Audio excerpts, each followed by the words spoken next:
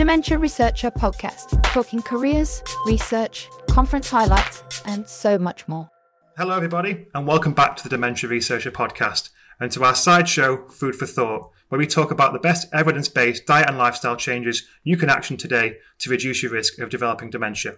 My name is Dr. Sam Moxon. I'm a regular blogger here at Dementia Researcher. And Helena Popovic, welcome to the Dementia Researcher podcast. How are you today? Very well indeed, Sam. Thank you for the invitation. Oh, good. It's good to have you on here. So obviously this is we call this the Food for Thought series, where we talk about the impact and the power you can have to, I think, shape your future health based on the things that you put in your body. And so the first question I actually like to ask ourselves, and I might throw you a little bit off here because I didn't actually supply this one beforehand, but it's quite a simple one.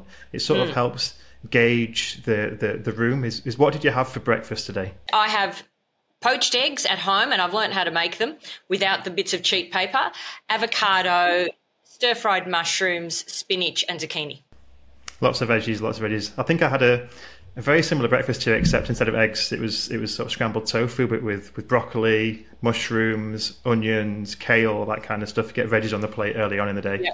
I love stir-fried tofu as well, and for me, I've just got to add some coconut milk because that just or coconut cream even, it just adds that kick and it's beautiful. Yeah, I love scrambled definitely. tofu as well. So for the people that don't know you, then I think the best thing we can start with is by having you introduce yourself, provide a brief overview of your expertise, especially in the field of nutrition and dementia, and what the kind of things that you're interested in, please. Okay, well, I'm an Australian medical doctor and I focus primarily on weight management, type 2 diabetes and dementia, especially Alzheimer's. And the three conditions are very much interrelated because midlife visceral obesity and type 2 diabetes both independently double the risk of developing Alzheimer's. And we also know that brain changes leading to Alzheimer's can start 20, 30 years before the onset of symptoms. But here's the thing that's going to worry people the most. I learned nothing about nutrition in my medical training apart from one lecture on vitamins and minerals. And unfortunately, that's because doctors are only taught to use drugs, radiation or surgery as methods of treating diseases. I was really disappointed that I was not taught about the impact of lifestyle choices, other than cigarettes and alcohol. And so most doctors, not all, but a large majority of doctors actually know less about nutrition than the average health conscious member of the public. And I think it's important for people to know that because if your doctor doesn't talk about food as medicine, you walk away believing that it isn't important. So back to your question about my expertise, I think the benefit of being a doctor is that at least it gave me the training to understand statistics and research papers, to interpret data, and to recognise whether a study has validity. And why I've done such a deep dive into all things nutrition and lifestyle is, well, firstly, I was a fitness instructor for 20 years, and that taught me about the importance of food for optimal physical performance. Then my mother, who had never smoked, died of lung cancer. Then my father developed Alzheimer's, and then my partner got throat cancer in succession, not all at the same time. And modern medicine had little to offer any of them. So basically I had to look at other ways to help them. And what I kept finding in the medical research was the pivotal role that nutrition and exercise, sleep, stress, even our belief system played in keeping us healthy or making us sick. I think it's fascinating. And some of the points you touched on there, especially about not being taught nutrition in medicine. We had a guest on recently, Michael Greger, who's published a book you may be aware of. It's called How Not to Die. And he chose his medical school based on the one that offered the most content in terms of nutrition. And it was still a very, very small amount. Now, what I think is going to be interesting today is I think we both have similar interests, which is looking at the role of diet on not just brain health, but overall health as well. Yes. And we have, on this show so far, we've mainly focused on people who specialize in vegan diets. And I think what's going to be interesting is hearing about a different type of diet today, which you talk a lot about, the keto diet. Mm-hmm. And I think in some ways there's similarities between the keto diet and a whole food vegan diet, focusing on fresh foods and that kind of stuff. But in other ways, there's different principles as well. So for me, it's going to be really interesting to hear the sort of different perspectives on that. Yeah, but they're not mutually exclusive. You can be vegan keto. You can be vegan and keto. Yeah. It just takes a bit more work. Well, then let's start with the first, I think, most important question for this. Then, what led you to explore the impact of that particular diet on specifically dementia risk? Well, I actually reluctantly came to keto through my partner's cancer, not dementia. That's where I started. Unfortunately, I didn't know about the keto diet when Dad had Alzheimer's. And I was perfectly happy eating a low-fat, plant-based diet. But when my partner was diagnosed with inoperable throat cancer, and he had none of the known risk factors, so no smoking, no heavy drinking, I then discovered the work of Dr. Thomas Seyfried. Now, he's a professor of biology, genetics and biochemistry, I think it is, at Boston College. And his research shows that a distinguishing feature of cancer cells is that they have lost their ability to produce energy using oxygen. So that means they rely on fermentation. And what that means is cancer cells have to rely almost exclusively on glucose and an amino acid called glutamine, but to a much lesser extent. They can only use glucose for energy. And so severely reducing a carbohydrate intake can effectively starve cancer cells. And then conversely, you need to keep feeding your non-cancer cells as well as you possibly can, and fatty acids and ketones are the best way to do that. So that meant I had to learn about the ketogenic diet. And because this was a life and death situation, like my partner didn't have a better alternative, we just had to do it, and we had to do it well. So I became a keto connoisseur pretty much in a matter of weeks. And then because I also had an interest in dementia, I looked at other applications of the keto diet. I mean, the good news is, for the record, my partner has been given the all clear. Oh, that's fantastic. Yes, he did have chemo and radiotherapy, but there is no doubt on my mind that the ketogenic diet facilitated the effectiveness of his treatments because it starved his cancer cells so they were more easy to knock off. But then I went deeper into the keto diet, and the more I looked at it, the more applications I found, especially in curing, with a capital C, not merely controlling, but permanently reversing type 2 diabetes. I can get a type 2 diabetic off their insulin in 2 days if they go on a ketogenic diet. It's a cure for recalcitrant epilepsy, especially in children, drug-resistant epilepsy, and that's not debated. It lowers blood pressure. It treats fatty liver disease. I mean, cures fatty liver disease. It can even massively improve, if not cure, depression and other psychiatric conditions, migraines, arthritic conditions, and, of course, neurodegenerative diseases like Alzheimer's and Parkinson's. I think what you said there as well, that really resonates with me because I think, without getting too political, I feel like we've been conditioned into thinking that this idea that what we eat can have such a profound influence on our health and on diseases. It's almost still seen by many as pseudoscience, but there's so much evidence out there that it's not. I mean, and type 2 diabetes is a perfect example of how much power you can have over your health with the things you put in your body. Absolutely. And I don't actually view the ketogenic diet as a diet. It's actually a metabolic therapy. But, I call it the ketogenic diet because that's the popular vernacular, but it creates such profound biochemical changes in the body. It's almost like taking a pharmaceutical agent. And I think we need to remember that the whole body is a system, and so something that goes in your gut doesn't just stay in your gut and have an effect there. It will affect the microbiome, it will affect things that go into the bloodstream which circulate around and then have a knock-on effect on other organs. And it's interesting you talk about how it wasn't initially rooted in dementia. It was the same for me with the vegan diet. For me it was about inflammatory bowel disease. And then I noticed that I was feeling more sharp and more aware, and that led me on a path into looking at exactly what the foods I eat were having an impact on in different parts of my body. And it's just fascinating to know that. I think it's quite empowering to think that we can have more of an influence on our health. It's not just genes being destiny. There's situations where, I mean, for me, what I noticed was a similar thing. My medicine that I was taking for inflammatory bowel disease was about 30 or 40% effective. And then when I changed my diet, I went into full remission and have been for 18 months now. So there is, I think, a complementary role that a good diet can play on conventional medicine as well. Well, food is not just calories and energy. Food is information.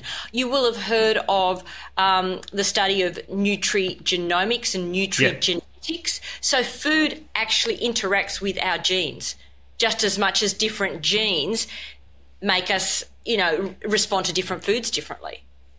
Yeah, there's a physician called Michael Clapper, I think in a TED Talk talks about it. He described it as the food playing your genes like a piano. Which I thought was, I like that. That's nice. It's nice, isn't it? Well, let's get into the specifics then. So what does the current research say about about the relationships. In fact, no, let's take a step back first. I'd like to know more about the diet itself and what it entails. I'll jump the gun a bit because I'm very excited by the output of it. But yes, so if someone wants to follow a keto diet, what does that entail, and how is it different to other dietary approaches that people might be aware of? Well, firstly, keto is short for ketones or ketone bodies. The terms are used interchangeably, but strictly speaking, ketone bodies are ketones produced by our liver in our body, whereas ketones could also include exogenous ketones produced in the lab. But we're talking about the ketogenic diet, so we're talking about the ketones we produce. And ketones are water-soluble molecules produced in our liver when our blood glucose, i.e. blood sugar levels, are low, and therefore our blood insulin levels are low, and so our body has to break down fat for energy because there's no glucose. And so that process of releasing fat from fat cells, carrying it to our liver and breaking it down into ketone bodies is called ketogenesis, the production of ketones. So basically, a ketogenic diet is a way of eating that results in the production of measurable levels of ketones in our blood, which means greater than 0.5 millimolar. And the person is then described as being in a state of ketosis. And, you can get brief periods of ketogenesis and ketosis through fasting, because the ketogenic diet is actually a fasting mimicking strategy. The same biochemical and hormonal changes occur in our body when we're fasting as when we're eating a ketogenic diet. It's just that you can't fast indefinitely, so it's not a long-term option. Strenuous exercise can also put us into ketosis and ketogenesis for a short period of time because it uses up the body's glycogen and glucose stores. And this is what a ketogenic diet is based on, restricting carbohydrates. That is really the basis of a ketogenic diet. So basically, it's a very low intake of carbohydrates, less than 50 grams a day, even as low as 20 grams. An adequate intake of protein, and the amount of protein is individualised, it depends on your age, ideal body weight, muscle mass, exercise. And enough intake of healthy fats to satiate you, and we can define healthy fats in a moment.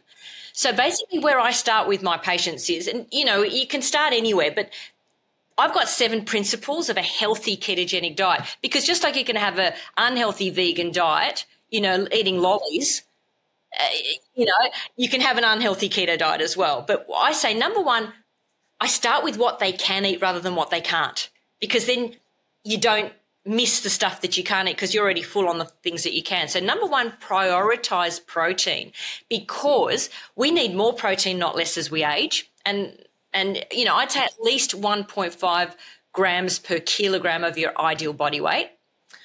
Then I say, so alliteration so you can remember, prioritise protein. Number 2, go green. Add a variety of leafy green or cruciferous vegetables. 3, flavour with fat. Now, in nature, protein always comes with fat, whether it's your soybeans, whether it's your meat. There's no food that's pure protein. So maybe nature intended us to eat them together. So I tell people, leave the fat on your meat. This might gross you out, being a vegan. Leave the crackling on your pork, the skin on your chicken, because fat gives flavour. And here's the thing, you don't need sugary, artificial sauces if you retain the natural flavour of the food, and fat is one way to do that. And fat is not a problem if you follow my next 4 principles, which are stop the 3 S's. Stop soft drinks and all sugary beverages, stop sugar, and stop starches. And the next one is curb your carbs. And curb your carbs really means eliminating not just refined starches, but also even what's traditionally healthy. Because remember, this is a therapeutic intervention. It's not simply a diet. So that's why even you need to eliminate, for a ketogenic diet, to be in ketosis, you even need to eliminate grains, legumes, most but not fruits, most below ground vegetables such as parsnip, potatoes and beetroot, but your above ground vegetables are fine. And we can unpack this in a minute, but I'm just sort of giving you the big picture. And then the last 2 principles, these are really, really important as well. Fast to last. Leave at least 12 hours between dinner and breakfast, preferably longer. So after your last piece of food for the evening, if it's 7 p.m., do not have breakfast before 7 a.m., preferably 14 hours if you can do it, even 16. This is helps you get into ketosis much quicker.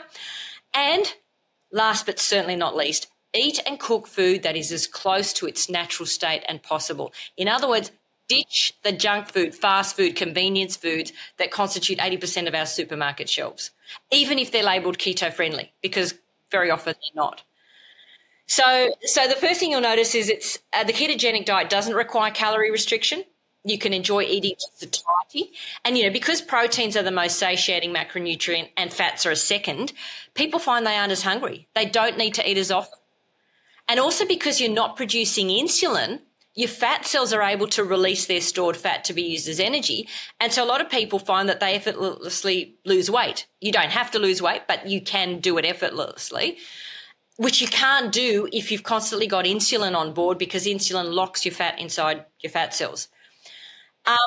And the last thing about the other distinguishing feature of a ketogenic diet is you can measure whether you're in ketosis. So you can adjust your carb and protein intake to make sure you're on track. Because if you're not in ketosis, it's not a ketogenic diet and it won't work as a metabolic therapy. And this is where sometimes you get these stupid headlines that say, ketogenic diet doesn't work for X, Y, and Z. And then when you read the study, they're eating 100 grams of carbs a day. That's not going to put you into ketosis, and they haven't actually tested whether they're in ketosis. A low-carb diet is not necessarily a ketogenic diet. It's a low-carb diet. And low-carb diets can definitely be helpful, but it's still not the same as being in ketosis. So, I can discuss how to measure ketones if you're interested. Blood, just a blood drop, breath or urine. It's pretty easy in buy commercial kits. I think that one of the points that you drove home there as well, anytime you sort of see studies on diets and improving health, there's always that same key principle, which is to ditch the junk, ditch the processed. Yep. And anytime you see, I get frustrated with this thing sometimes in news media's vegan diet labelled unhealthy, and you look at what the person, or you see someone on a podcast saying, I ate a vegan diet and I felt terrible, but then you look at, I always think, what were they eating? And it's always Beyond Burgers, it's always junk food. Well, of course you're going to feel terrible if you eat that. So it's all about freshness, isn't it? And it sounds like it's the same principle here, as fresh as possible. Very much so. So then what does the current trends and the research say about the relationship between keto diet and dementia progression? And if I could ask as well, about the mechanisms behind how this could work and how it might sort of positively affect brain health. I think that's a really, really important question. Okay, firstly, and there are a lot of mechanisms. So firstly, in neurodegenerative disorders of aging, one of the characteristic features is cerebral glucose hypometabolism. Have you heard that, dementia is essentially, and so is Parkinson's, and so are most dementias and neurodegenerative diseases, they are a state of impaired glucose metabolism. The brain is starving. And it's interesting that glucose metabolism in the brain deteriorates in a progressive, region-specific, disease-specific manner. Yeah. So basically the brain of a person with Alzheimer's is less capable of using glucose for fuel, especially in the parietal and frontal lobes, the cingulate gyrus, and the deficit can be measured. It's as much as 25%. That is huge. So if the brain has lost a quarter of its energy, no wonder it's not working properly. And you can see using FDG PET scans, radioactively labelled glucose, fluorodeoxyglucose. It's not it's a standard test. You can see how little, certain areas of the brain are able to use glucose. So it begs the next question: what factors contribute to brain glucose hypometabolism? So firstly, lots. And it can be different factors in different people. But, firstly, you might have damage to the blood-brain barrier, and therefore delivery of glucose from the blood to the brain can become compromised. You're just not getting enough glucose into the brain. You could have reduced blood flow to the brain, even though the blood-brain barrier is okay. But if you've got high blood pressure, arteriosclerosis, heart failure, you'll get less blood to the brain, and you'll what's good for the heart is good for the brain. Very importantly, brain cells can develop insulin resistance, so that even if glucose can reach them, glucose is not able to enter the cells. Now, not all brain cells require insulin for glucose. They don't. But the regions that deteriorate in Alzheimer's do tend to need insulin to allow the glucose. Yeah. So that's really interesting. So the insulin resistance is a big factor. Another really big factor is mitochondrial dysfunction. And let's talk about that in a minute because that's another big topic. But mitochondrial dysfunction also massively contributes to Alzheimer's. And also neuroinflammation. And that's because microglial consumption of glucose due to neuroinflammation is elevated, and so you've got energy siphoned away from neurons into your microglia. Basically, that just leads to an ongoing negative spiral. It's fascinating because you're talking a lot about insulin there, and I've heard Alzheimer's almost be called type 3 diabetes. Yes. Because of this insulin. So what's the mechanism behind how it helps with mitochondrial dysfunction? Does it boost mitochondrial sort of regrowth in Yes, in it cells? does. Couple of things. Number one, if the brain is supplied with ketones, it can use the ketones for energy in place of glucose. And so you can actually restore the functioning of those neurons. And you can, just like you've got FDG PET scans, you can do ketone PET scans. And you can see that the cells can't use glucose, but those very same cells can use ketones. Okay. So the ketones are an alternative fuel source when glucose is not available.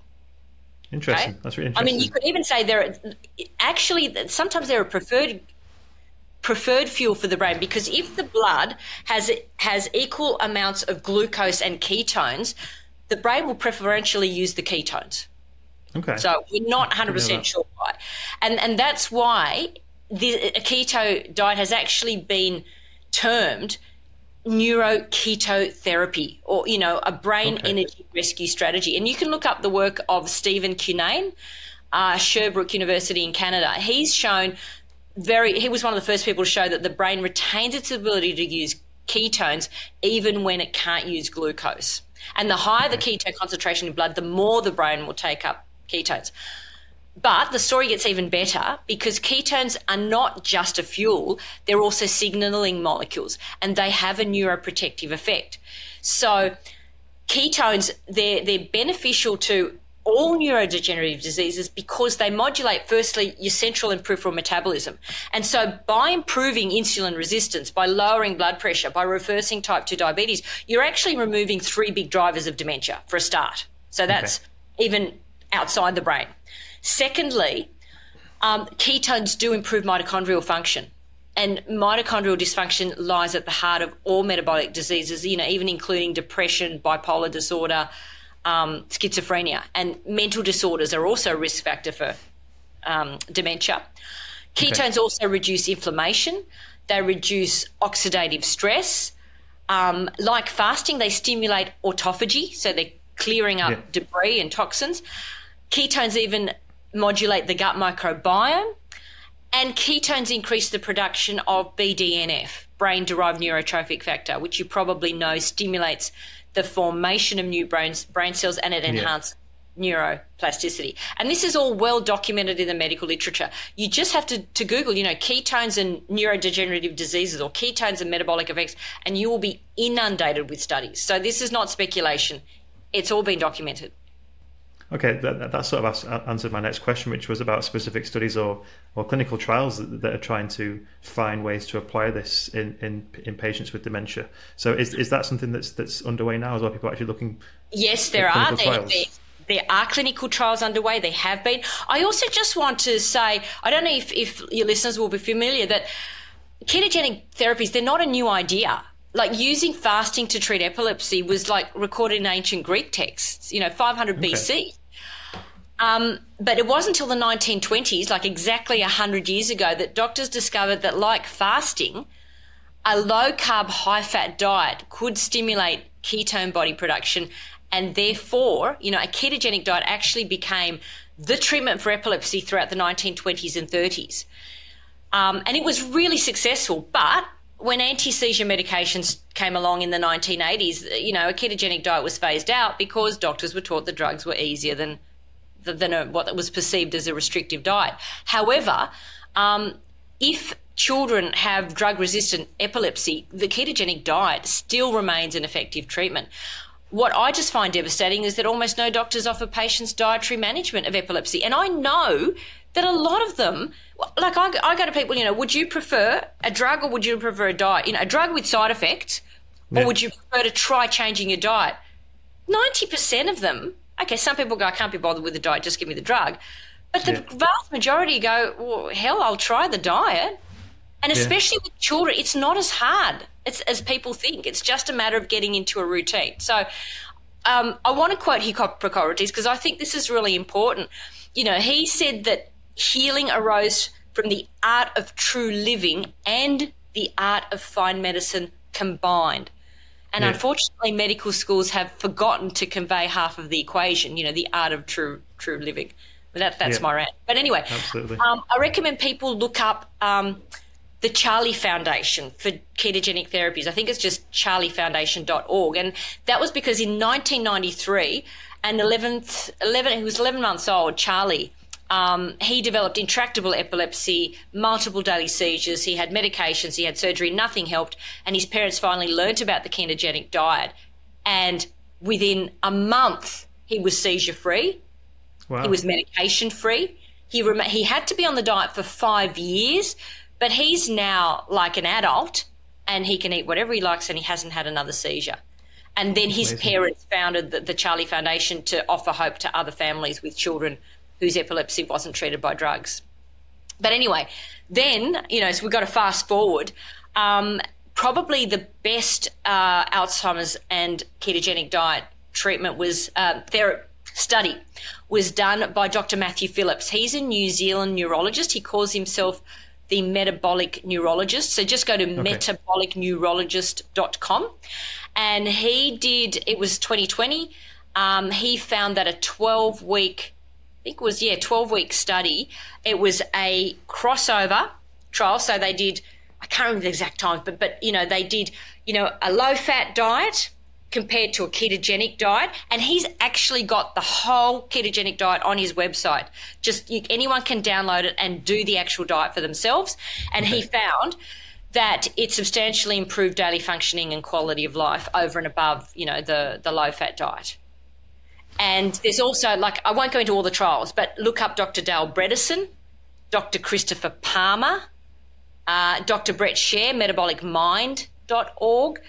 There's dozens and dozens of trials underway, and I mentioned earlier Stephen Cunane.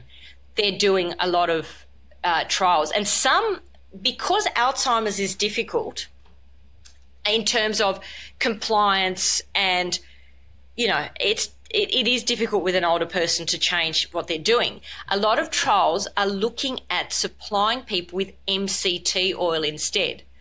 Now, can I just rewind a bit? Because I think this is an important story. In 2004, Dr. Mary Newport, she was a neonatologist. Her husband was diagnosed with early onset Alzheimer's. He was 54. And, within 2 years, he couldn't drive, he couldn't use a computer, he was an accountant, he couldn't do anything. In 2008, she wanted to enroll her husband in clinical trials of emerging Alzheimer's drugs, and she came across one that demonstrated positive effects of taking medium-chain triglyceride oil. So she thought, she was a neonatologist, so she knew that MCT oil constitutes, 50 to 60% of the fat in coconut oil. So she went out and bought coconut oil and just started giving her husband tablespoons, 2 tablespoons with every meal just about. And the previous day, without the MCT oil, he'd scored 14 out of 30 in the mini mental state exam and failed to qualify for the trial. A few days later, he was scoring 18 out of 30. Now, that could have been coincidence. So she just kept giving him coconut oil, and she's written a whole book about this. It dramatically improved his functioning to the point where he could resume some kind of, volunteer work. And now, she sort of started it off. There have been various studies called, Brain Energy Rescue by Stephen Cunane. You can look it up. Brain Energy Rescue with Ketones Improves Cognitive Outcomes in MCI. And the reason MCT, and you can just buy MCT oil. It's not expensive, over the counter. I love the taste of it because I love coconut, the taste of coconut. It tastes like so do I will drizzle it into that tofu scramble, into scrambled eggs, drizzle it over vegetables because I love the mushrooms. It works really well with. I love the flavour, but you can add it to anything you like. You can't. Don't cook with it. You don't want to heat it, but you can use. And I wouldn't go above, say, 2 tablespoons a day because it can give people a stomach upset if they go too hard too soon. Okay. Start with 1 or 2 teaspoons.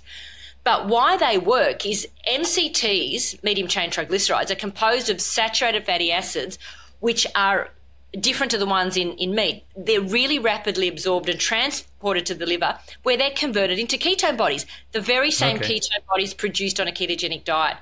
So, particularly with Alzheimer's and dementia, MCTs could be a way of inducing ketogenesis and providing the brain with usable fuel without following a strict ketogenic diet. Having said that, it's just that you won't have consistent levels of ketones because, you'll have the MCT oil, your ketone will rise and they'll drop. And you're also not going to get all the benefits of restricting carbs and correcting insulin resistance. But it's certainly, I recommend everyone try some MCT oil that has Alzheimer's because you've got nothing to lose. The Stephen Cunane's study, he found that they looked at 5 cognitive domains. They all improved. This is MCI though, so they hadn't yet developed Alzheimer's, but, episodic memory, there was executive function, language, processing speed, attention, they all improved. Yeah, you see a lot of interesting studies around MCI because that's probably the best therapeutic window for something like that. Yes, exactly. So I'd like to ask now, so we've had, all previous guests have been sort of purveyors of a plant-based diet. And there's also a lot of studies out there that highlight benefits of plant-based diets for brain health.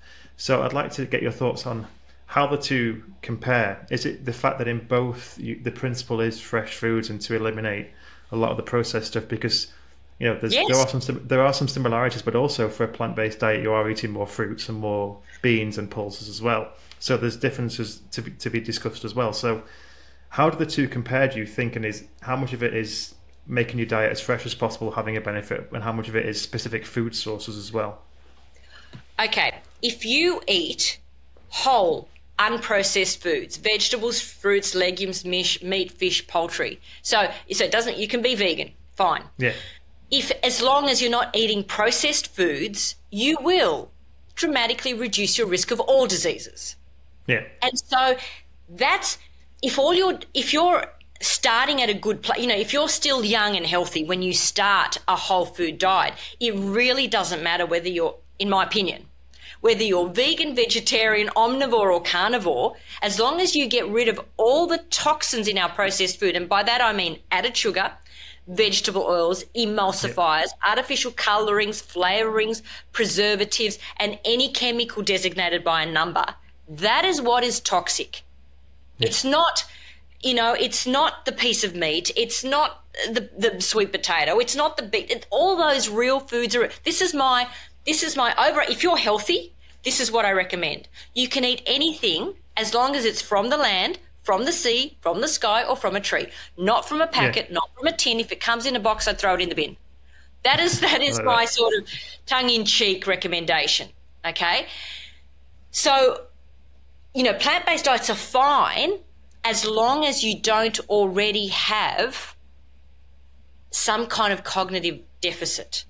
Okay. So it's like this, you eat a healthy diet, you are much less likely to succumb to infections. However, you could still get pneumonia. You can't avoid everything. You might still get an infectious disease, in which case the healthy diet isn't going to cure you. The antibiotic is.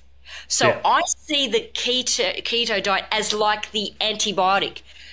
You've now got an illness, a healthy diet on its own, good sleep, stress management, exercise will all help, but unfortunately will not be enough to reverse a starving brain. You actually need a drug, some kind of pharmacological therapy. And guess what? A ketogenic diet is like a pharmacological therapy. So that's where I see the difference. The healthy plant-based diet is prevention. So it's the ketogenic diet if you want to start it ahead of time. The ketogenic diet is is in a league of its own because it has the biochemical effect. Like a vegan diet without the keto does not provide the starving brain with ketones.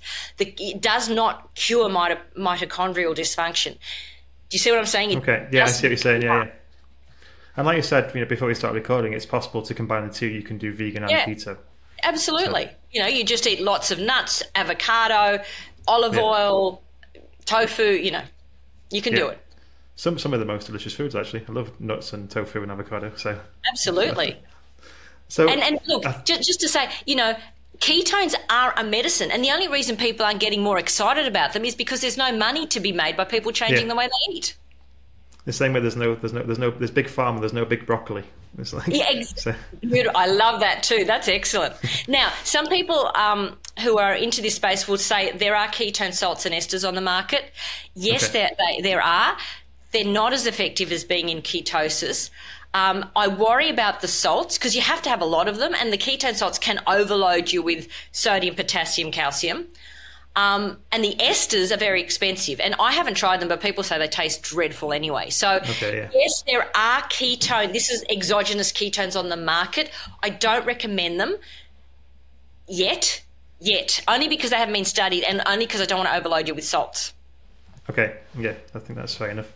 So I think there's one, I wouldn't say it's an elephant in the room, but there's one question that you probably get asked a lot, which is, a ketogenic diet is also associated with high amounts of saturated fat, especially if you're eating lots of meat, which we're told is a risk factor for heart disease and dementia. So my question is, how does this aspect of the diet impact the benefits for dementia, and how can you address these concerns? Is it a case of the right fat or the right things with the fat because you're removing all the processed stuff? Like, how do you pick apart that argument against it with the saturated fat intake? Yes, it's very much a case of the right fats, and saturated fat is only a problem in the context of a high carbohydrate diet. Okay. So, and I'll tell you why in a minute. Like saturated fats, you'll know, predominantly found in coconut oil, butter, meat, cheese, full cream dairy products. And they're described as saturated. I think people need to know the biochemistry to understand why they're not harmful. They're described as saturated because they have no double bonds. Okay. So all their bonds are saturated. That means they're the most chemically stable of all our dietary fats. They do not oxidize as readily as your monounsaturated fats, and particularly your polyunsaturated fatty acids. Now, monos and polys are healthy in the right amounts, but saturated fats are the most stable. They melt at a high temperature compared to monos and polys. So they tend to be solid at room temperature, and importantly, they don't react with oxygen because they have no free bonds to grab onto the oxygen atoms. And they have a lot of really important roles in our body. They don't just provide us with energy. They're important components of cell membranes, and they regulate all the traffic going into and out of our cells. So they affect our cellular functions, and they do not clog our arteries. The problem is sugar, not fat. Okay. Why? So you're going to say, so why have we been told that saturated fats cause heart disease? Yeah. Doctors made a big fat mistake. Okay. It began with a flawed 1950s, I think it was, hypothesis by a very charismatic epidemiologist called Ansel Keys. He postulated after, I think, President Eisenhower had a heart attack, that saturated fats cause heart disease. And this hypothesis then engendered a series of very poorly designed studies, biased interpretations, and food companies actually bribing scientists to blame saturated fat for our health problems. And you'd say, why would the food industry do this? To ramp up sales of their vegetable oil and sugar-laden products. And as I said, the only time that saturated fats are harmful is when they're combined with unhealthy additives to create processed foods. And in the last decade, rigorous worldwide research, hundreds of thousands of patients and people has exonerated saturated fats from causing heart disease. There was a study in 2010 it was more than 300,000 people. It was 11 American and European studies, and they showed that if you replace saturated fats with carbohydrates, you actually increase rather than decrease heart disease. Okay. There was a British review of more than 70 studies, I think more than 600,000 participants. There was no association between saturated fat consumption and heart disease. Here's the thing. The reason that vegan diets and vegetarian diets and low saturated fat diets appear healthier is because a lot of it is healthy user bias. If you're vegan or vegetarian, you don't just bumble your way into that. It means you have thought about what you eat. You don't, do you know what I mean? People who just didn't care what they were likely to eat, the hamburgers, not exercise, eat more saturated fat because they were told not to, and they was like, I don't care. So if you were health conscious, you made a conscious effort to not just lower saturated fat, but to eat other healthy foods, to exercise. Most vegans that I know are more likely to exercise, more likely to meditate, more likely to be health conscious, more likely to have a high socioeconomic status, all of which improve their health just as much as their diet does. So it's multifactorial.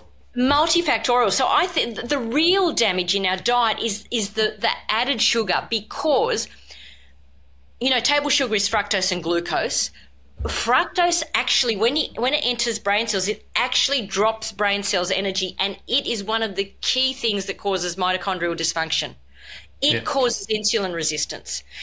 And the glucose, and to eating too much, so fructose is the real toxic agent because it actually impairs communication between brain cells. So I say every soft drink is a bullet to our brain.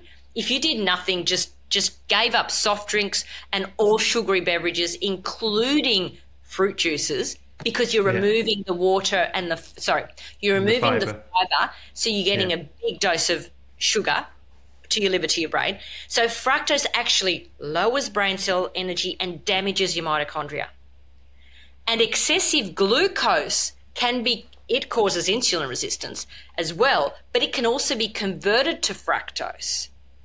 And so excess glucose can have the same effects as excess fructose. And by excess, nobody gets type 2 diabetes by just eating a plant-based whole food diet. They get diabetes by eating all the added sugary products and refined bread and refined starches, on supermarket shelves. So in the context of removing those things, saturated fats are not harmful. It's interesting as well, because that was a big cause of the obesity crisis in America, is low-fat products where they remove the fat and replace it with sugar. And so people are getting too much sugar. So I think, I could speak to you about this for hours, but I think they've got two final questions that I'd like to ask you just to help really round this off for the listeners. So should this be personalised, person to person? What's your advice for somebody who's interested in adopting this kind of diet? Where should they start, and how can they make that transition? Definitely personalised. It depends. Like, if a person comes to me, it's going to depend on their goals, their medical condition, and also the ketogenic diet isn't hard biologically. People actually, when they get it, it's not as hard as people think. What's hard about it is that we live in a carb-centric, fat-phobic world. And it takes a long time for attitudes and practices to change. And the difficulty of a ketogenic diet is the horror that their other doctors and friends are going, oh, that diet's going to kill you. That diet's going to clog your arteries. Didn't you hear? That's a really dangerous diet. It's not. Yeah. So it's really social and cultural that makes the diet difficult. It's not the diet itself. Okay. And so basically I actually start with the person's values and cultural beliefs. So I unpack their beliefs first, and I start with the low-hanging fruit. I really do start with the processed food first. And I say, let's get rid of the soft drinks. Let's get rid of, can you lower your alcohol? Because we know that the healthiest level of alcohol consumption is 0. So we work through the processed foods first. So number 1, the added sugars. Number 2, the vegetable oils. So that means vegetable oils are not vegetable oils. You may realise they're seed oils that have been highly, highly processed, and you probably had podcasts on that, so I won't elaborate. But, get rid of the sunflower oil, safflower oil, corn oil, soybean oil, rice bran oil, canola oil, cord oil. Get rid of those oils as well. Start to do home-based cooking. And probably the easiest place to start, is I actually tell them to leave that overnight fast. Start with an overnight fast. How long can you leave between dinner and breakfast? Because if you can leave that to 12, 14, 16 hours, that already sort of kickstarts you into ketosis. So number one, overnight fast as long as you possibly can. Number two, can you exercise on an empty stomach? Because that will further push you into ketosis. This is how I start my day. I'll do the fast, usually, 14. Well, I'll wake up, I'll exercise, and then I'll have breakfast. So by that stage, it's usually 14, 15 hours, sometimes 16 between dinner and my first meal of the day.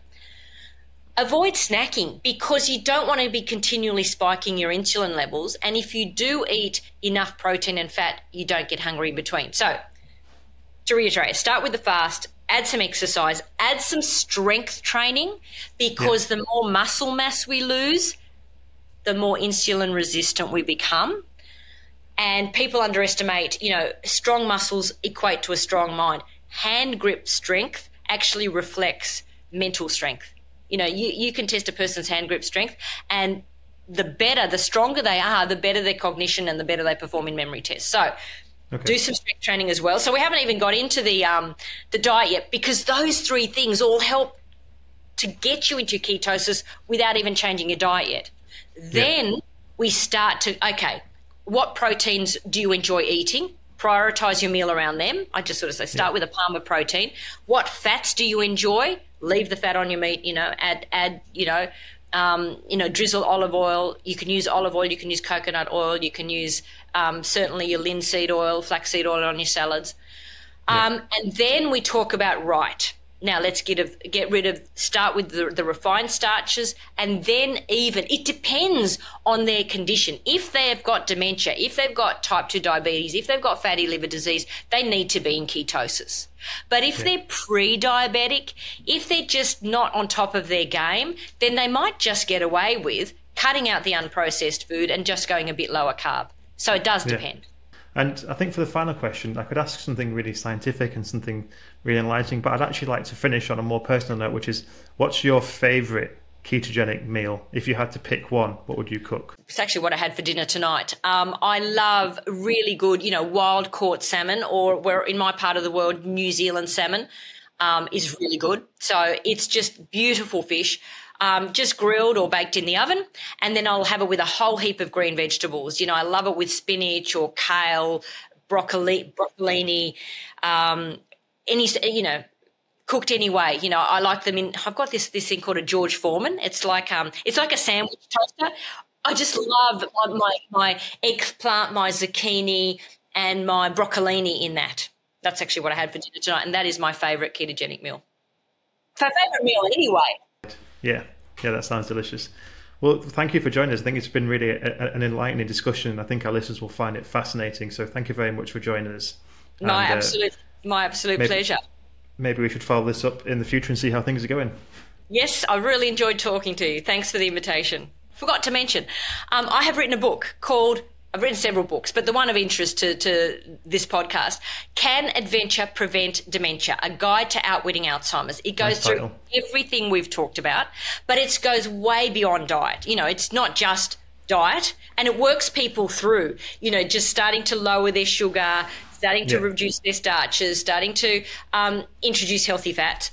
But it goes through all the different forms of exercise, how to get someone with Alzheimer's to exercise. It goes through sleep, obstructive sleep apnea, the importance of getting your hearing checked, dental hygiene. It goes through, even your beliefs and the stigmas and all the things that we say to ourselves that talk ourselves into getting old. So Can Adventure Prevent Dementia? It's available on my website, which is drhelenapopovic.com, or on Amazon. So if you really want more of this and really want to help someone with dementia or prevent dementia, my book has the answers. We'll put links to that in the show notes as well, so the listeners can access that. Well, thank you very much for joining us. Thank you all for listening, and we'll see you next time. Thank you. The Dementia Researcher podcast was brought to you by University College London with generous funding from the UK National Institute for Health Research, Alzheimer's Research UK, Alzheimer's Society, Alzheimer's Association, and Race Against Dementia. Please subscribe, leave us a review, and register on our website for full access to all our great resources. dementiaresearcher.nihr.ac.uk.